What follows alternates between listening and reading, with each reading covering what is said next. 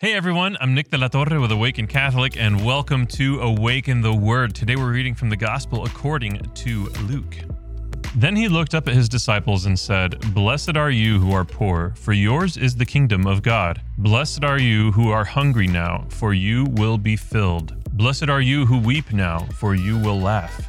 Blessed are you when people hate you, and when they exclude you, revile you, and defame you, on account of the Son of Man. Rejoice in that day and leap for joy, for surely your reward is great in heaven, for that is what their ancestors did to the prophets. But woe to you who are rich, for you have received your consolation. Woe to you who are full now, for you will be hungry. Woe to you who are laughing now, for you will mourn and weep. Woe to you when all speak well of you, for that is what their ancestors did to the false prophets."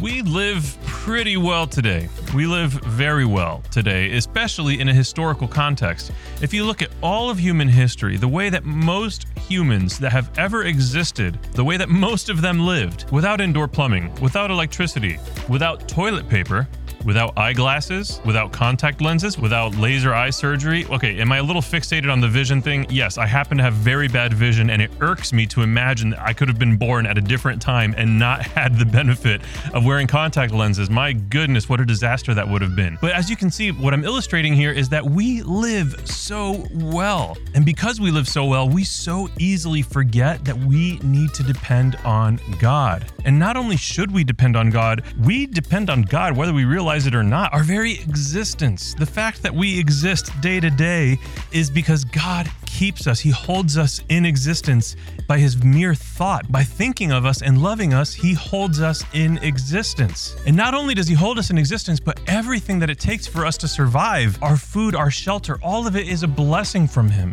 And because we do such a good job, thanks to the Industrial Revolution, thanks to technology, thanks to science, because we do such a good job of providing for ourselves, we so readily forget he is the one that provides for us. He cares for us. Anything that we have is from him, is a gift from him. And when we lose sight of this, when we lose sight of our dependency on God, we become the gods. My invitation to you is to not allow yourself to lose sight of God as your provider and God as the source of your sustenance. He is God, we are not, and he is much better at being God than we could ever be. I have been Nick. This has been Awaken the Word, and before you go, I just need you to know that Jesus loves you. Peace. Thank you for tuning in to Awaken the Word. Awaken the Word is made in partnership by Spoke Street Media and Awaken Catholic.